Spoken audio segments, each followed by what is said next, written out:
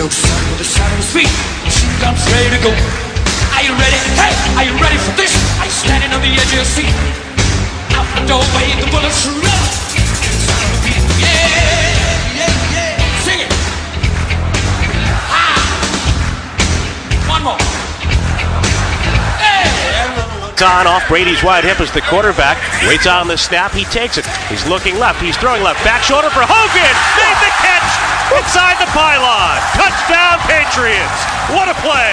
Brady to Hogan to add to the lead. And the little things. A little chip by Dion Lewis. He's the upset back to Brady's left. Blitz coming off the edge. He goes down low just to get that defender and allows Tom to hit the back foot. And a perfect scripted throw, the back shoulder catch to Chris Hogan at that left pylon for the 14-yard touchdown.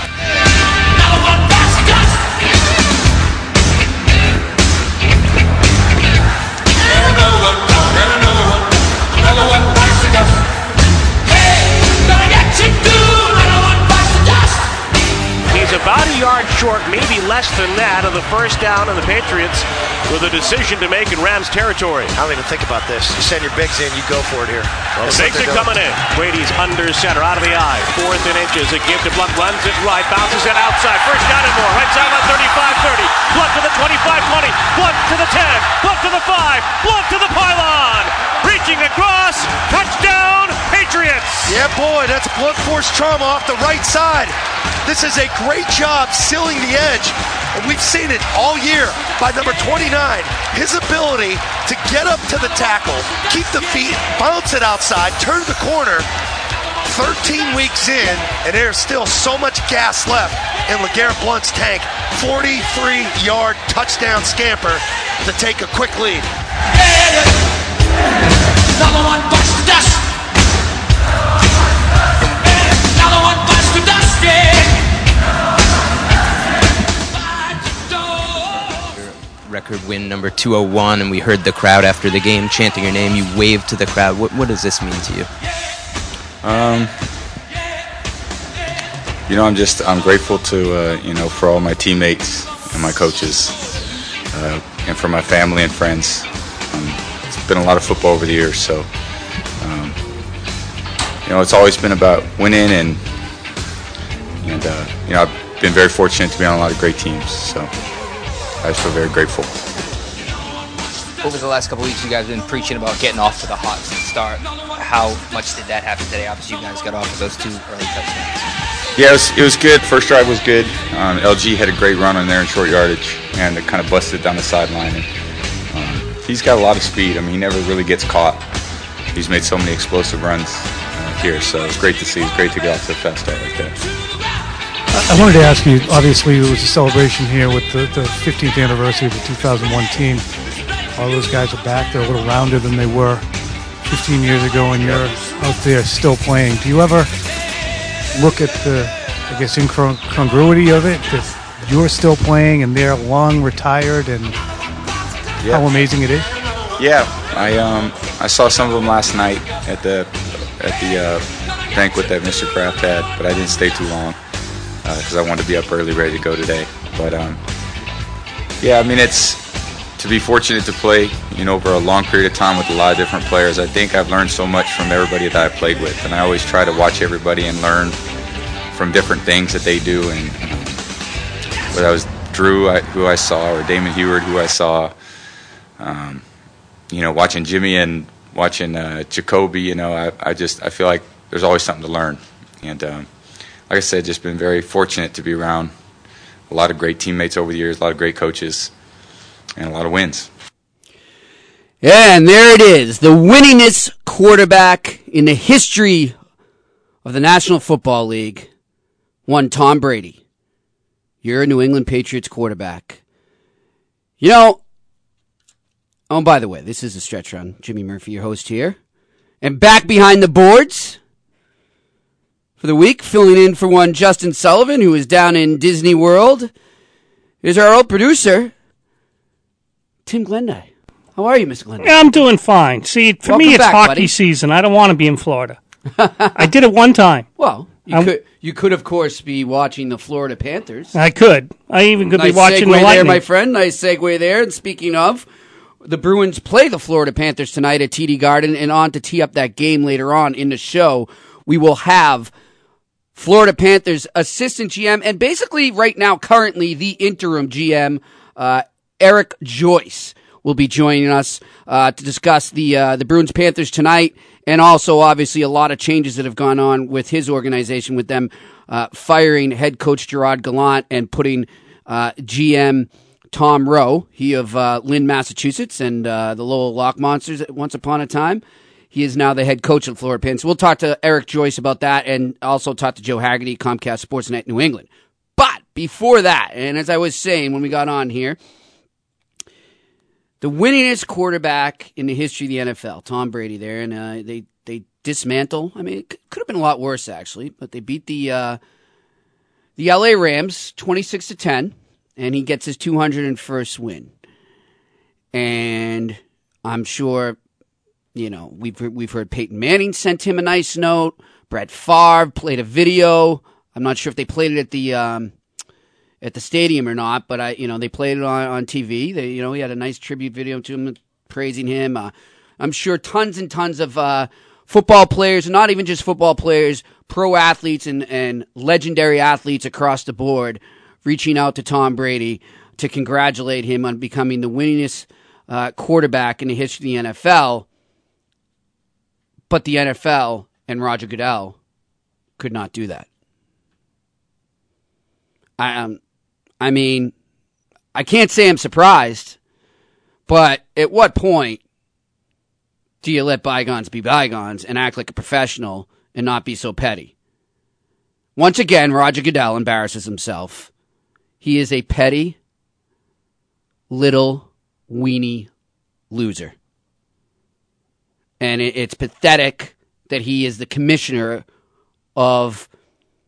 I think the NFL probably makes the most money out of all the 4 pro sports leagues, right, Tim? Yeah. So, and that's your commissioner, that he can't even do that. Like, let it go.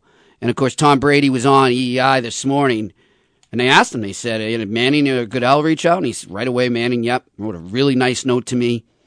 I think that's even cooler. We live in such a text world, Tim, and I know you come of a different generation, as do I, and, I come from the poverty generation. There have been people here in the last year or so. Well, I can't send Tim a text message. And the answer is, Tim is old, he doesn't have a cell phone. No, Tim has a cell phone.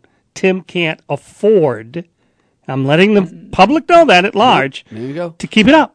So now it's used for everything else. Yeah. Calendars, email addresses, stopwatch, an alarm clock as a backup in the morning, if the power goes out. Yeah. But I've been using robberies, but crimes. There was a point where you could do a lot for about $20 a month, then about $30 a month. Yeah. And now it's simply at the point that ye old engineer still owns his lovely little Nokia. He just can't keep an account understood. going. I know the feeling, my friend. But I'd like to hear Brady tonight on this station. Yeah. Because that halftime thing on Mondays is really the one time that Jim Gray acts like a real journalist. Yeah. He gets on with Brady, this paid segment, the halftime show. Yeah, I've heard. Yep. And he asks some real questions, not crappy kiss-the-butt softballs. questions. Yes. They do a pretty good job on EI. But one thing I was going to say was just getting back to the texting, and I can relate, my friend, to the bills and all that and finances. But, it's funny, like, I'm of the type, if I want to get something done quick, I'm going to call him. I'm going to call him or I'm going to go there in person, right?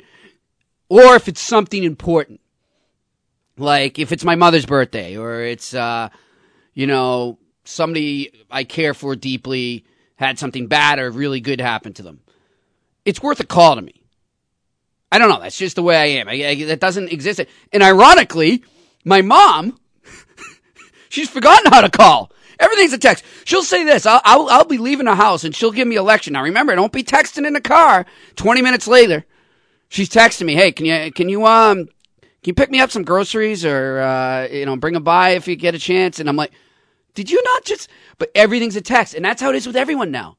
So I thought, back to what I'm saying about Manning, the fact he took the time to write a letter, that shows sincerity to me. That shows it's not just him doing it because he's supposed to do it, because he's Peyton Manning, and it's the right thing to, like Goodell. Goodell, if he had an ounce of class, a little bit of class, and actually did do it, it just would have been like written by somebody else, and it would have been, or a call by somebody else. It wouldn't have been him coming from the heart. And Manning, from the sounds of it, it came from the heart. And I think that's pretty cool. And, it's interesting. My late dad, and I think he was right on this, and I think this is a perfect example of it. He used to say to me all the time, like, if somebody does something really good for you, or if somebody loses somebody, don't call, don't send them a text. Write them a little letter or write them a card, an actual card. That doesn't happen anymore, Tim. Yeah. I think it's awesome that Peyton Manning did that. There was a young couple I knew, couldn't be over the age of 30, that my father was friends, obviously, of the parents. Uh-huh.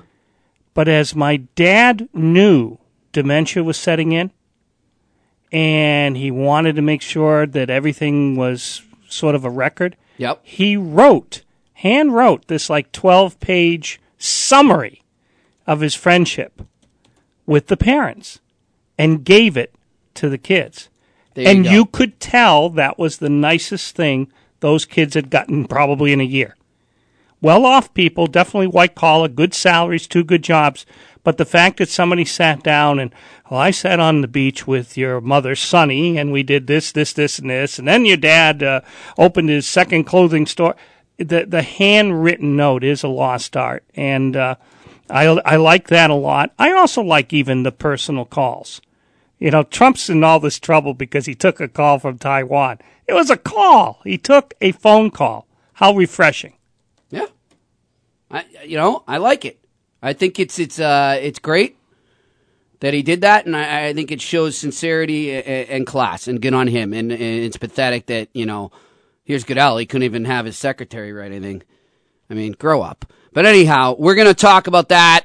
Plenty of football in the second hour plenty of pro football and Patriots talk in the second hour. Before we do get to that in this first hour, we're jam-packed across the board. This is our only open segment. I think we might have one later in this. No, we don't. Till the end. We have this and the end.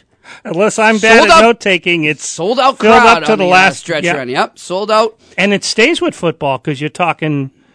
I used to call it 1AA. I don't really care what it is. I just know it's the one little peg below the Notre Dames and them. Yeah. I call it that, and we will discuss, unfortunately, we have to discuss a loss with Coach McDonald of UNH football. Coach Mack will be joining us in the next segment as they were ousted from the playoffs.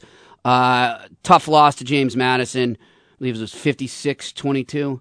And, it's what it is. They had a great season, though. Like I said in the crossover, hold your heads high. So we'll recap the season, recap that game, and look ahead to next season with Coach Mack. And then we will switch gears, talk some Celtics with Chris Forsberg of ESPN Boston.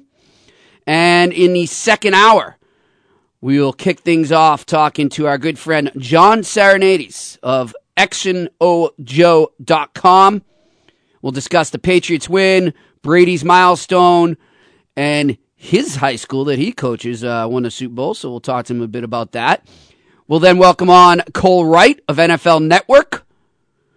He joins us every Monday and Friday around 4:25. He'll join us to talk about the games that took place this weekend in the NFL. I'm sure we'll go over the Oakland game, and there were some other great games. KC, Atlanta was a good game. There were so many. The Redskins, Cardinals. There were a lot of good games. There were plenty. The last two you mentioned were the two games that occupied the daytime on this station. Uh-huh. So I'm watching the tube, and I've got, a Patriots game on, but I'm checking out KC, and then, I'm flipping around to everyone at the second game. Because I don't know if it's growing up here, Jimmy, but you can't beat the New York football Giants enough for me. So they were getting beat. And then I'm checking on the radio and going, Unfortunately, I took him in my pool. But. Arizona ought to go bye-bye and let the coach retire. But then, they started playing better in the second half. And Because that's a lot of talk. Bruce Arians is sort of got a medical. How about the Seahawks, Panthers, and Cam Newton? Yeah, I know. Being benched for the first play. And the first play turns into an interception, and then, no, they only got a field goal out of that. Oh, yeah, that's right. But then they got the ball right back. Yeah. And they just poured it on after that. It was like, that just crushed the team right off the bat. However, I agree. I agree with it. You don't follow team rules. You don't follow team rules. That's it. You've seen black and white. You've seen the photo though. He's dressed perfectly. It's like a turtleneck rather than a shirt and tie. I'm showing it right now. Really behind me. Yeah. I mean, I don't know about you, but I got on a few buses representing everything from an amateur team to a pro team, and as long as you weren't like a bum, as long as you had a dress shirt on, something that looked like a sport coat, could have been a lab coat, but he was dressed in very nice clothes, but it wasn't a necktie. Really? So you're going to sit him out? Really? Well, what's going to happen if it's an O lineman, a third string O lineman, and he does it and he sits him down, but Cam Newton does it and they don't sit him down? Right. It may be a stupid rule. I don't agree with you. I mean, or maybe there should be some objectivity allowed. Or maybe this is what's being blamed for it. There could have been something else. I would imagine somebody so. suggested sexual position involving the coaching staff or something that said, you're not starting now. But we got this dress code thing. Not like Cam Newton is the quietest little Superman nun sitting over there in the corner, right? So I'm sure there might have been something bigger than that. But that's a good cover. That's a good cover. It is what it is. Hey, he doesn't have his tie on. Let's bench him. Hey, you know what? One thing I love about hockey, at least the NHL, is when they do that. They when they're always in suits when they show up the rink, and they're always in suits when they leave. And they look like professionals. I love that. But we got a great show, like I said, Cole Wright. And then we will talk, like I said, Assistant GM of the Panthers, Eric Joyce will join us. Then Joe Haggerty of Comcast Sportsnet New England. And we'll close things out reviewing the week that was in NCAA and NFL football picks with Gabriel Morency. So we got a great show in store. And I don't know if you saw it, but the Patriots put it together on their website, and they tweeted it after the game yesterday, a little tribute they did for Tom Brady, 201 wins in 201 seconds, and we're going to close this segment out with that, let you hear that. We'll be back here on the Stretch Run on ESPN New Hampshire. Patriots walk off the field victorious, running all over the Indianapolis Colts here this afternoon. Looking goes to the end zone. Tom Brady's first NFL touchdown pass. Quick screen to the left, and Pat's going to throw. That's it. That's it. Brady, he's got it at the 30. It is Super Bowl 36. Brady drops back to throw. Looks, fires right. Touchdown, David Pep. Yeah, baby. We go 12. It's the man, baby. You are the man. The Super Bowl champion, New England Patriots. He was uncovered. A little screen action right there. Quarterback sneak by Brady. Quarterback sneak up the middle. Keep your boys, keep your energy, all right? A touchdown. The Patriots are on top. Now that's confidence. It's Super Bowl 38. Brady, play action fake, fires end zone, touchdown! Touchdown, Deion Branch! Too much for them to stop Tom Brady and company. Brady has been spectacular. Makes one move. And Brady, he can see the field. Rain pounding down. Zilla goes to the left, drives it down and in.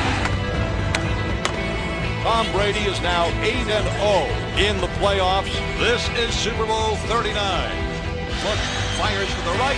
Touchdown. David Gibbons. The Patriots are going to be Super Bowl champions again. Here's Brady to throw again. Hasn't missed today.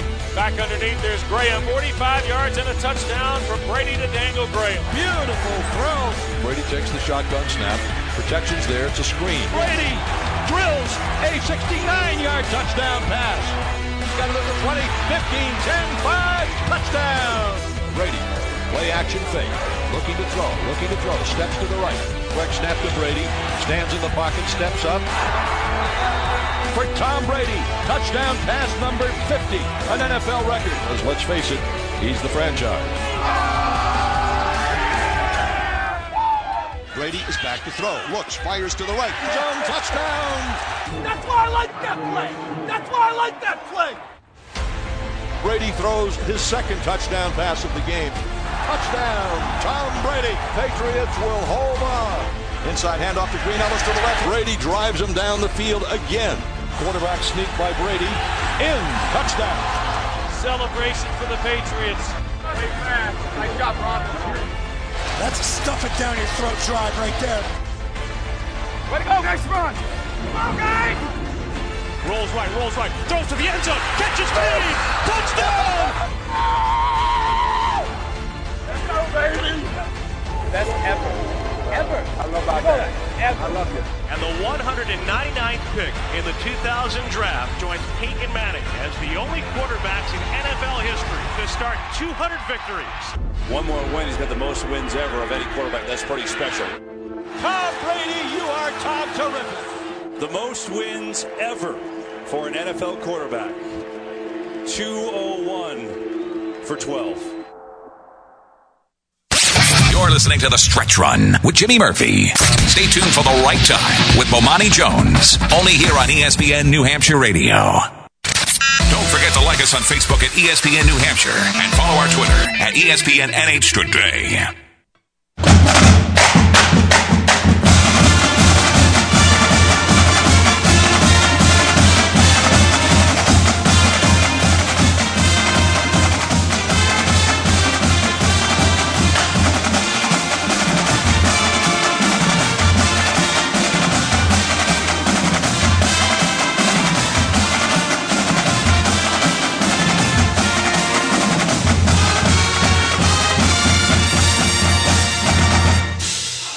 And welcome back to the Stretch Run here on ESPN New Hampshire. I'm your host, Jimmy Murphy. Timmy Buttons, as we call him here, working the boards.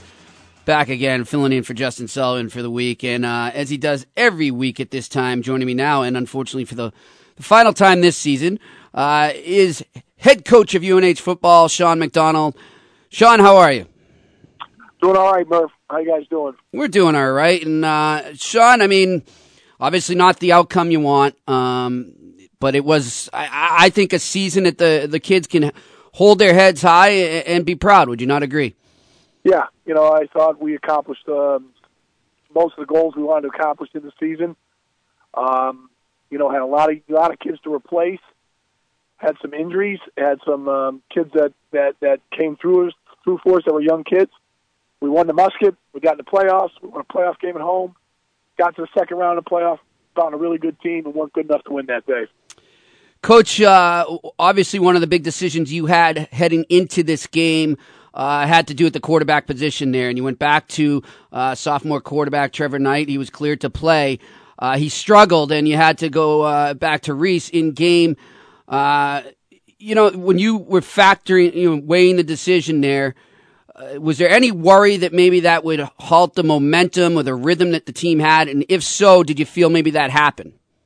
No, I wasn't worried about the rhythm because I think both the stuff that we do with both kids works when we're putting it in because the offense is the same for both quarterbacks. I watched Trevor practice for 3 days, and he went really good, did a good job, was moving around well, threw the ball.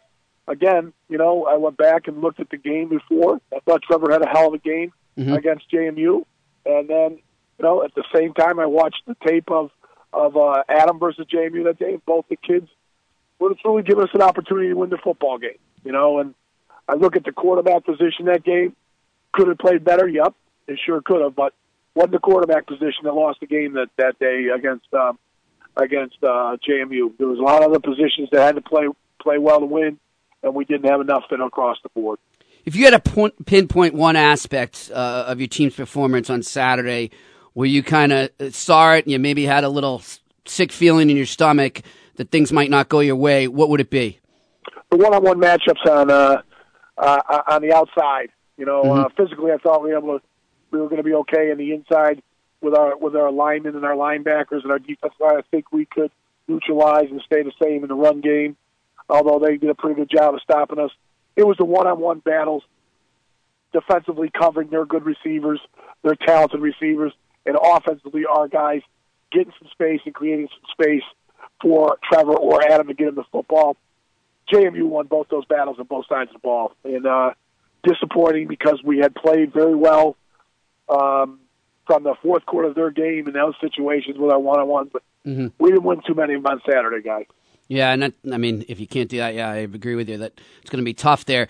One of the toughest things I imagine, it's always tough to lose. It's always tough for your season to end, but especially tough when you're a senior. And I wonder what was the discussions like post-game with the seniors on your team. I'm sure you gave speech to the whole team, but do you pull them aside separately? Do you talk to them one-on-one? What's the feeling like between you and them after that game? Hard, because these 16 guys did a tremendous job in getting us into an opportunity to win a championship, got us into an opportunity to get us to the playoffs.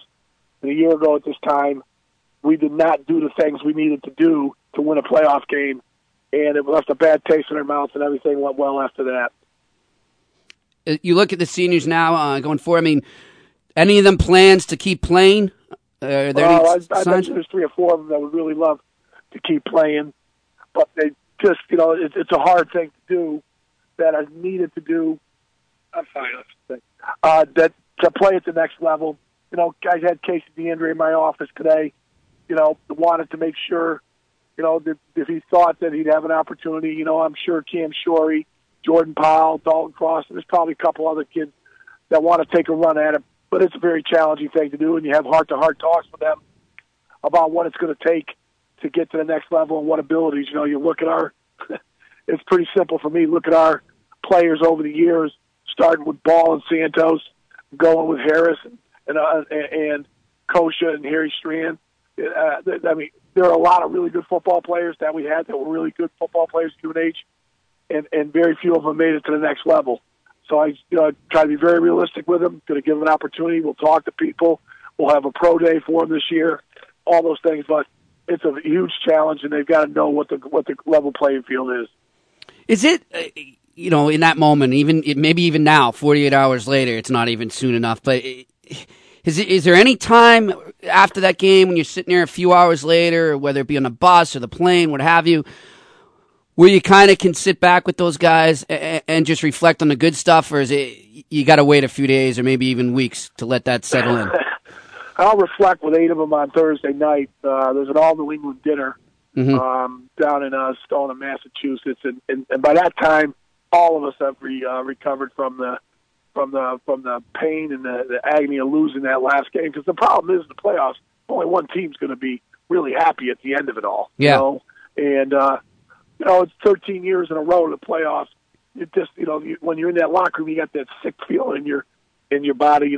Sometimes you have a sick feeling knowing, wow, that other team was really good. North Dakota State this year, I think a little bit of JMU, or boy, we should have won that game. Northern Iowa, Colgate. You got that stomach feeling, but it takes a couple days. And on Thursday, we'll be riding down to the game in a minivan, and we'll be all making fun of each other, talking about kids, talking about each other, things they did, things we did. And you'll reflect, because it'll be a good feeling though they gave everything they had to us.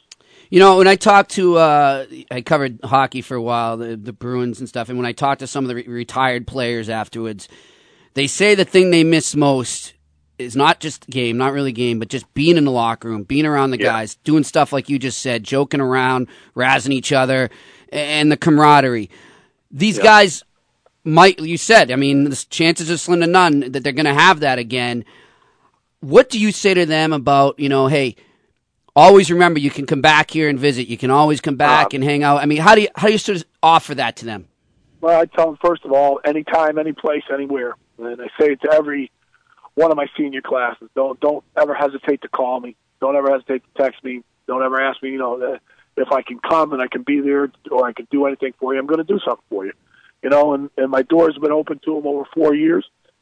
As freshmen and sophomores, Murph, they don't walk in that door too much. But junior and senior year, when kids start feeling that they can come in and talk, and like today, Casey walked in, just plopped down, looked at me, goes, "All right, Mac, what do we got?" And I said, "What do you need?" And we started talking. And he couldn't do that as a freshman, but he, sophomore, junior year, he got better and better. This year, you're able to talk. And the great thing is when you're sitting here and somebody shows up that you haven't seen in a long time, that's just passing through town, or like Terrence Klein, I'm on my way to New York City, a kid who played for us. Coach, let's grab a little bite to eat tonight. I know you're in town. I want to catch up on a couple of things. those kind of things you can't replace ever. That's why this profession, this business we're in is so good when you got good people involved with it, Murph. For sure. And you had a great person as well to look up to that coached you, Bill Bowes, and he's been inducted into College Football Hall of Fame, and that's why you're down there right now. Just talk about the influence he had on you. Well, he's the guy that had the blueprint for the success at the University of New Hampshire. And, in his day, what he did from 1973 to 1998 and how he did it, how he went about leading kids and teaching and coaching, but more important, the character he created in people, the reputation he got to the program, about doing it the right way, about being, a blue-collar, hard-working team. Those things are stuff that you learn being day in and day out with a guy like Bill Bowes. The other thing is that you learn is that you got to have compassion and you got to have understanding and you got to, learn how to read people and things like that. And that's one thing I think Coach did tremendously in his career, was able to understand and know, and read people in the best possible way. And, X's and O's are one thing, and he taught me an awful lot of that stuff. But the other stuff, how to build a program, how to make kids work hard, how to demand things of them, and, make them understand what's right and wrong, are the things that I'll always remember about him. Coach, this was 13 straight seasons you're in the playoffs there. I wonder, and you can totally give me a no comment and move along from this question, but do you ever think of going to another level? I got enough problems at this level, Murph. Good answer. I'm at a place that I love. I'm with people that take good care of me and give me an opportunity to do the thing that I love the most, and that's coach and teach. And I haven't found any place else that I'd rather be. Awesome, my friend. Well, listen, it's been a pleasure talking to you this season and getting to know you, and hopefully we can meet in person one time, and I look forward to that. Come out to Durham, Murph. We'll go out and get a lunch. Sounds good, Coach. That's Coach Sean. You too, my friend. That's Coach Sean McDonald, UNH football, joining us here on the Stretch Run for the final time this season. They lost Saturday, but congratulations to UNH Wildcats. Like I said, they can hold their heads high, and there was a good, solid season they had there. And, of course, they'll probably be right back there next year, as it seems they are under Coach Mack. So definitely look forward to that. In our next segment, we're going to switch gears and talk Boston Celtics with our good friend Chris Forsberg of ESPN Boston. The Celtics are in Houston tonight. We'll get his take on that game and look back at the last couple games since the last time we talked to him. So stay with us here. The Stretch Run. We'll be back.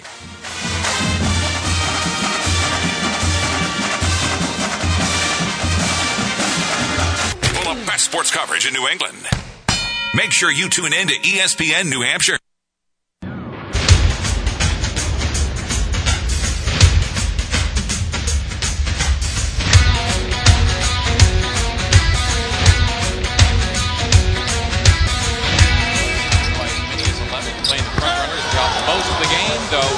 Begin the third quarter. The roll man, Amir Johnson, compliments of Al Horford for a big man. Very good passer, averaging nearly 5 assists per game.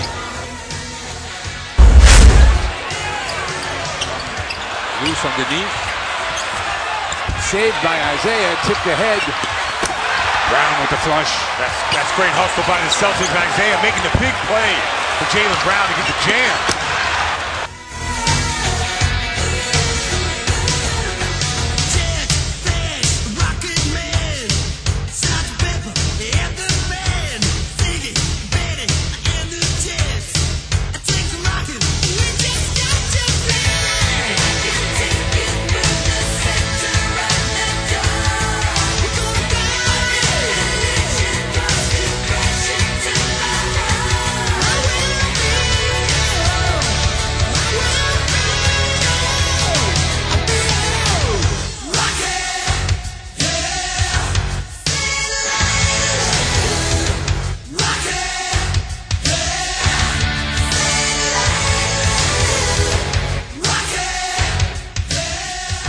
And welcome back to the Stretch Run. ESPN New Hampshire. Jimmy Murphy, your host here. Timmy Buttons working the boards for the week, filling in for Justin Sullivan. And the last time we had our next guest on, he told me to keep the 80s tunes coming, so that's just what I did. Little Def Leppard for you there, Chris Forsberg of ESPN. How you doing, my friend? What's going on? I feel like I need to go slide on a jean jacket and lean against the Camaro. Well, Rocket, they're playing the Rockets, so that's all I could think of, really. And it went with your request last time, so there we go. I love it. You're gonna be hard pressed as we move into the season to find something for every team. But I love that you've taken the challenge. I will do it, my friend. I will step up to the challenge. And the Celtics have quite the challenge tonight as they travel to Houston. This is a Houston team that snapped the Golden State winning streak there and has been playing better as of late. And you said in your recent column, and I urge our listeners to check it out up there on ESPN.com and the Celtics blog, is that right now the Celtics are yet to have that truly defining victory this season. If they were, now I know Houston's only 13-7, but if they were to go down to Houston and win this game tonight, would that be close to, or would it be a defining victory? Yeah, I think you can put that one and that would be in that category. They've had some good wins. I guess you could put them in that okay to good range. Mm-hmm. They went on the road early in the season. They beat Charlotte. They beat the Bulls at home, if that does anything for you. They're some decent East teams they've been able to beat. Maybe some teams they might see in the playoffs. So that's encouraging. But the teams that you kind of look at and say, okay, that's the sort of team they got to beat to get deep into the playoffs, or the sort of team that shows that they're capable of playing at that level. They don't have a lot of those. They lost to the Cavs on the road. They lost to Golden State at home. Mm-hmm. So this is probably the next biggest challenge they've had, and especially the way the Rockets are playing right now, the way they have a superstar in James Harden. So I'm very curious to see how the Celtics play. Listen, they're about as healthy as they've been. They are coming off, they've got a little bit of a winning streak here, even if it hasn't been the most decisive winning streak. And they've had the day off here, so let's see. I'm interested to see if they can go into a tough place like Houston and play the Rockets tough. I think you want to say when you look at some of the games that they've lost or just barely won over teams that they maybe should be winning with a little more of a cushion. Sometimes when a team does that, you tend to say, well, they're playing to the level of the opponent. And yet, as you just pointed out, they haven't necessarily played to the level of the opponent when it goes the other way. So how do you explain those games like against the 76ers? Yes, they come out with a win, and Thomas is huge down the stretch, but at the same time, they shouldn't be barely beating the 76ers. Exactly, and I think that's the way their fan base feels. And you go back to the end of last year, there's a lot of momentum there going into the playoffs. Now that the tiebreaker made things difficult because you had to go on the road in the first round of the playoffs, and they get bounced by the Hawks in the opening round, and that's disappointing. But you bring back your whole core, you add Al Horford. I think a lot of people are looking at this team and going, all right, time to kind of take flight here. They've got some chemistry, they've got some cohesion, they're adding an all-star. And the fact that they haven't been able to really kind of hit the ground running this year, I think, is what frustrates a lot of Celtics fans. And listen, you can understand the injuries. They haven't been whole more than a few games here, and somebody has been down, or someone has been injured, or someone's been away for the birth of a baby. It's always been a little something, but they're whole right now, and they're pretty healthy. And you just feel like you watch them against the 76ers, who are playing without arguably their two best players in recent draft picks, Ben Simmons and Joel Embiid, and you're like, how is this really what amounts to a bit of a D-League team beating the Celtics for three quarters? Mm-hmm. And it doesn't quite add up. Like you said, you want to give them they're just playing down to the level of their competition, but at no point have the Celtics played up to the level of their competition. Yeah. At no point have they played above the level of their mediocre competition. So it's a little bit of a mystery to me right now why they haven't clicked quite, at least for a full 48-minute game. You get these little bursting glimpses. You see it in one quarter, but then they take their foot off the accelerator. I think if you're Brad Stevens, that's the biggest frustration right now. Is this team has the potential to play to a high level. They just haven't for whatever reason. And part of it is definitely they're getting comfortable with Al, and they're trying to figure out these rotations. Yeah. Losing Evan Turner was a big thing, but again, they shouldn't be struggling as much as they have. And I think we talked about it at some point. It gets in your head a little bit, and you start over analyzing. You go on, right. All of a sudden you give up a couple buckets, and it's like, oh, well, here we go again. For whatever reason, they just need to put one full game together, and maybe tonight's the night. They put a good game together, they beat a good opponent, then you sort of it's out of your head. You don't have that little thing it's talking in the back of your head anymore. But they need that now, and we're a quarter of the way into the season. As you hockey guys know, normally mid-December, it's like, this is what you are. Yeah. And it's a little different in the NBA, but it's still a little bit concerning. I hear you. And I wonder, too, ownership's take on this right now. Have they said anything publicly on their thoughts on the quarter market of season here? No. The ownerships won't meddle too much at this time of year. I think they understand. Like, if you fast forward, if you rewind a year, the Celtics were, I think, 11-9 at this point, so just one game difference. There wasn't. They've struggled, not struggled out of the gates, but they've been quiet out of the gates the past 2 years. Sort of like they hit January and February, and that's when they kick it into overdrive. Now, 2 years ago, that was because they got Isaiah Thomas. Last year was more just they kind of found that chemistry. They figured out the guys, and listen, there's nothing to say that won't happen again this year. Brad Stevens is definitely still tinkering with everything right now. There are nights even when they're struggling that he'll try a different lineup, and coaches will be hesitant to do that later in the season because you're supposed to know your rotations at that point. You're supposed to know your guys. But I think Brad's still trying to get a good feel for it, how he can best maximize Isaiah and Horford and stagger them so that one of them is on the court at all time, and that way you maximize your offensive potential. And so they're definitely still figuring stuff out. And I think, if you get to the All-Star break and they were, somehow they dip below 500 or if they were just completely underachieved, then you might hear ownership kind of grumble a little bit. But I think they understand that, they're still, if you want to look at the glass half full kind of way, they're still 12-8. They're still number 3 team in the East. They're 2 games out of first place. There's a lot worse positions you could be in, even if you're not playing your best basketball quite yet. Al Horford, you mentioned a couple times there, and apparently he was pretty close to signing with this Houston team in the offseason. Thank God for the Celtics he didn't, but you look at how that team right now and how he might have fit in there versus here. What would be your take on that? Well, it would be very interesting. I mean, the Houston's got a lot of good players that they can put around James Harden, and they're one of those teams that I think in the same regard, you look at them and you say, wow, they've got a top 10 guy in Harden, a guy who's playing at an MVP caliber level this year. Why haven't they been able to achieve more? And if they were to get that sort of complementary piece that could push them to another level, they could be a very good team. They're in a tough situation. A lot of money's tied up with Harden, and it makes it tough to add pieces. And I'd have to go back and see exactly how they would have been able to add Horford. My guess is they would have had to shed in other areas. And so, it comes down. But I do start, in my mind, I start thinking, wow, you throw Al Horford and his defensive talents on a team that has James Harden and his offensive talents. That could have been a very intriguing team out west. And, just like we kind of started with the top here, like they're only 13-7, but you look at the West and you look at the teams they got to play on a nightly basis. It's a tough grind out there. And so I look at that record and I say, okay, they've proven themselves. They've beat the Warriors. They've hung with some very good teams. I'll be interested to see how this Rockets team fares out there, because you look at them and you say, well, they're middle of the pack out there because you got the Warriors, you got the Spurs, you got the Clippers.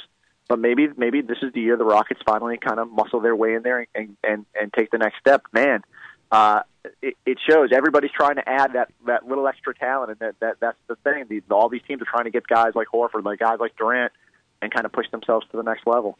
And speaking of adding extra talent, I know when Sacramento came to town last week, the Cousins rumors started up again, but as of now, nothing's really come of it. But do you expect any action, maybe not just with the Celtics, but I mean league-wide, do you expect some trade action in the coming weeks?